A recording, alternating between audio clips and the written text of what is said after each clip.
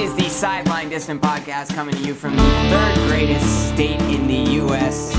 I'm Bradley Whitaker, coming to you from SoundCloud, iTunes, YouTube, Facebook. You can follow me on Facebook at The Brad Whitaker. Today is all about the Chicago Cubs. Won their first World Series since 1908 last night. Today is a day that only comes once every 108 years. Now, I remember 12 years ago, I'm a Boston Red Sox fan, and I remember how difficult and tense it was those few days. You know, the Red Sox were down 0-3 to the Yankees, and somehow they came back. Game 4 came down to extra innings and a late comeback. Game 5 was the same way. My heart was pounding. It was gut-wrenching. That being said, I can't imagine what Chicago Cubs fans went through last night. I mean, that is what you describe as a life experience, and it's crazy because they should have won that game easily. Joe Maddon, who I've been praising all series and saying, look, he has a terrible bullpen, he has to go to Aroldis Chapman. He did whatever he could to make Cubs fans miserable last night. Kyle Hendricks, 63 pitches, practically flawless, gave up one run. He had 2 outs in the 5th inning, gets pulled after 1 walk. Joe Maddon does what he says he isn't going to do. He brings in Jon Lester with a runner on. Jon Lester doesn't pitch well with runners on base. He can't throw the ball to first base, whether he's throwing a pickoff or just fielding a bunt or something. In fact, the Cubs bunted on Lester and he couldn't go for it. So David Ross, the catcher, who they also had to bring in the game because he's the only catcher that catches Lester, he made an error throwing to first. And then he made another bad play later on a wild pitch from Lester. He slipped and fell over. Now, I'm very happy for David Ross. He bounced back with a home run of his own. But, it was his last game, and a lot went wrong where Kyle Hendricks could have just probably pitched 7 or 8 innings, and, maybe he would have given up a run or 2. But, we knew going in, Maddon told us his strategy. He had 2 relief pitchers. He had Jon Lester and Aroldis Chapman. Lester pitched 2 games before, and then Chapman pitched nearly every game in the series, and he's coming off of a 20-pitch night in Game 6. So, Maddon does what he says he's not going to do. He brings in Lester with the runner on.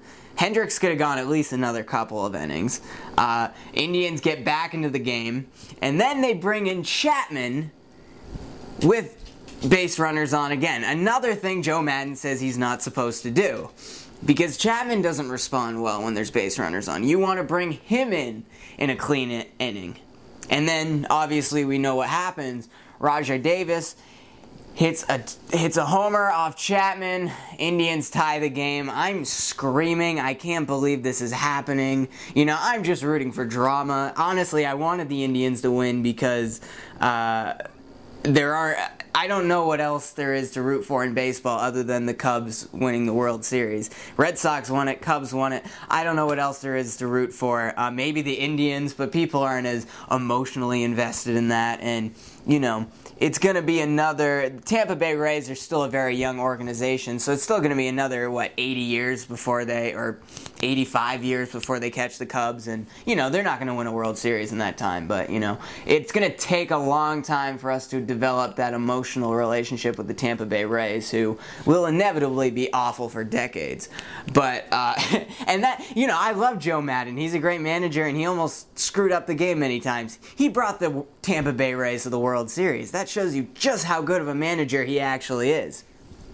But clearly the lack of rest caught up to Aroldis Chapman, which, there's videos. You'll see in my podcast yesterday and the day before I said, you have to pitch Chapman, but you didn't even need to rely on Lester, or you could have relied on Lester for 1 inning or 2 innings or brought him in a clean inning. Same thing with Chapman. Had Hendricks gone 7 or 8 innings, which it looked like he could have. Again, 63 pitches, gives up a walk with 2 outs in the 5th inning. At the very least, they should have let Hendricks get out of that jam and then brought Lester in the following inning. So anyways, Davis hits the home run, tie game. I just assume the Cubs are going to blow the game. Cleveland's bullpen is deep. And there was just no way. And then there was a rain delay.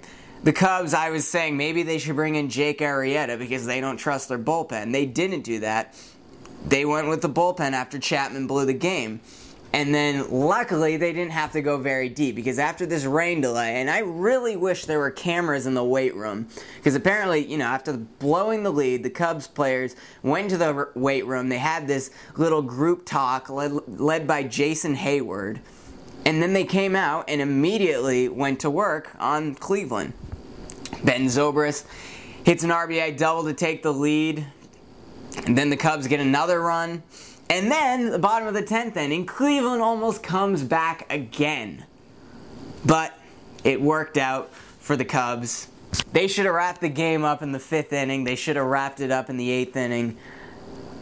But they eventually wrapped it up in the 10th inning. Joe Maddon probably wouldn't have lost his job. He's arguably the best manager in baseball. He's certainly the most aggressive manager in baseball. And he got lucky because after making a lot of risks through the first 6 games of the series and having it work out, it didn't work out many times. And he brought Lester in a bad situation, didn't work out. Brought Chapman in a bad situation, didn't work out.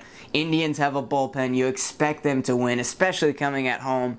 It just had that taste. It had that taste of 2003 when, as a Red Sox fan, Grady Little left Pedro in the game, and then the Yankees tied in, eventually won it in extra innings. I thought that was going to happen to the Cubs, except in Game 7 of the World Series, because the heartbreak's just a little bit worse for the Cubs. Just a little bit worse. Red Sox had Buckner, but the curse only lasted for 86 years. This lasted 108 years.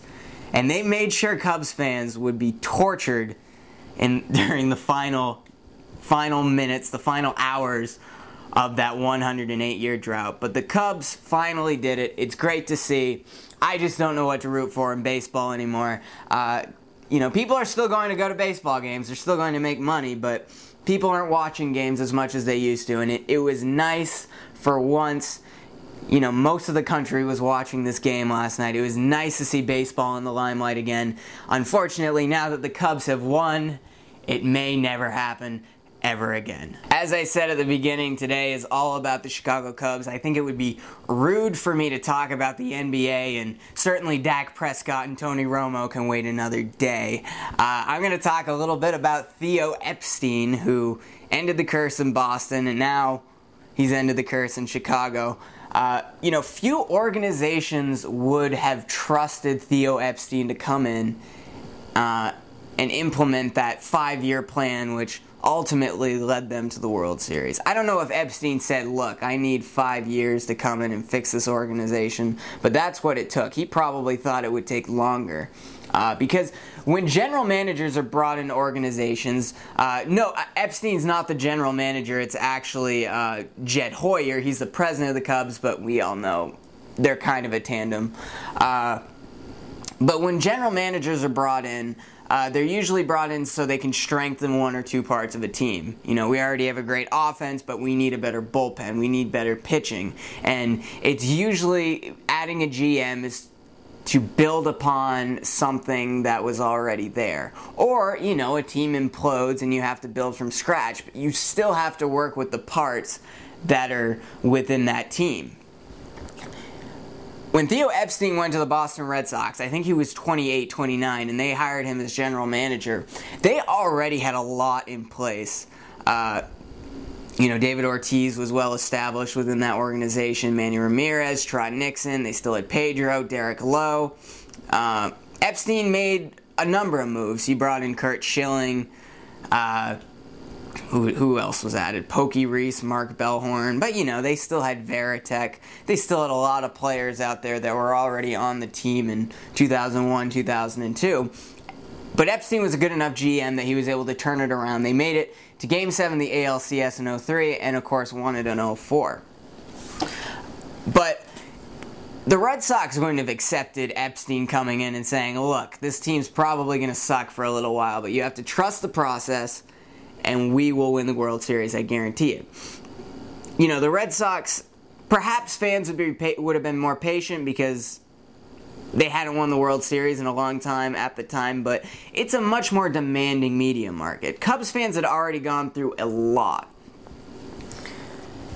And I don't blame Epstein for going to Chicago now, because Theo wanted a chance to start from scratch, which, he built something great in Boston, but he won the World Series in 2004 and he won it in 2007, but he missed the playoffs a lot of the years in between.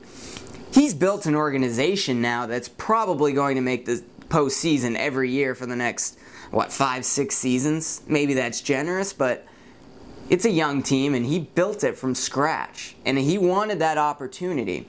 And, Red Sox ownership, they wanted to make too many big moves. And it's kind of hard to rebuild a team after so much success. Obviously, Red Sox have done a good job at rebuilding much of that team. But Theo had the chance to go into Chicago, blow up the organization, and draft amazing prospects, trade for prospects, picking up players like Anthony Rizzo, who was drafted by Epstein and Hoyer in Boston. Epstein brought in these players with the outlook that, hey, 3-4 years from now they're going to be great, and then eventually we're probably going to win the World Series. This was a truly dominant team, 103 wins in the regular season. None of Epstein's Red Sox teams were like that. And,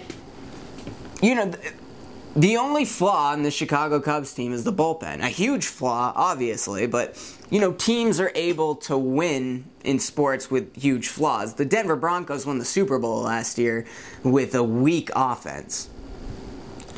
But Chicago's lineup, you saw what they did in the 10th inning yesterday. They're resilient. They're able to bounce back. That was all built by Theo Epstein within 5 years. Management changes cultures. And unlike in Boston, Theo had time to build the foundation that can stay consistent and make the postseason for years to come. And what he's developed, I don't know what the future looks like for Theo. I would assume he's going to stay in Chicago for a long time. Maybe he'll be commissioner. Maybe he'll go into tech. Who knows? He's a smart guy. But Epstein was able to go into Chicago, change the management culture. No one manager, no one player can change the culture of an organization, but general management, a great president at the top, can change a baseball organization. That's how Major League Baseball works. And Epstein has showed that maybe he isn't the smartest general manager, but he applied smart concepts. It's not the people that invent new concepts. Theo Epstein didn't invent Moneyball. Billy Beane still is searching for that World Series. Of course, he didn't invent Moneyball, but he's the first one to really fully implement it. But Theo Epstein built upon those ideas. Theo Epstein basically implemented a Moneyball system in 2 organizations that actually had money. And it was smart. He knew what he was doing. And like I said, it's not the people that come up with these new concepts. It isn't the people that came up with sabermetrics that succeed in professional sports. It's the people that apply what they've learned from other people that have come up with sabermetrics. Theo Epstein's a hard worker, and he studied law while he was an intern with the San Diego Padres. That's how he was able to rise up through the organization, because he was simply understood things the rest of general management didn't. That helped him get hired in Boston, and then he saw an opening to build an organization from scratch, which he did in Chicago. And because of his success in Boston, he earned his reputation, and the Cubs had no problem going to Epstein and saying, look, take all the time you need and build us a winner.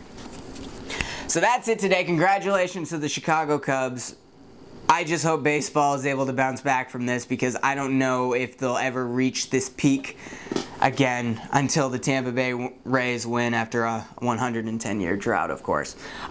Great basketball on tonight. Boston Celtics are playing the Cleveland Cavaliers, and Russell Westbrook going up against Kevin Durant on the road in Golden State.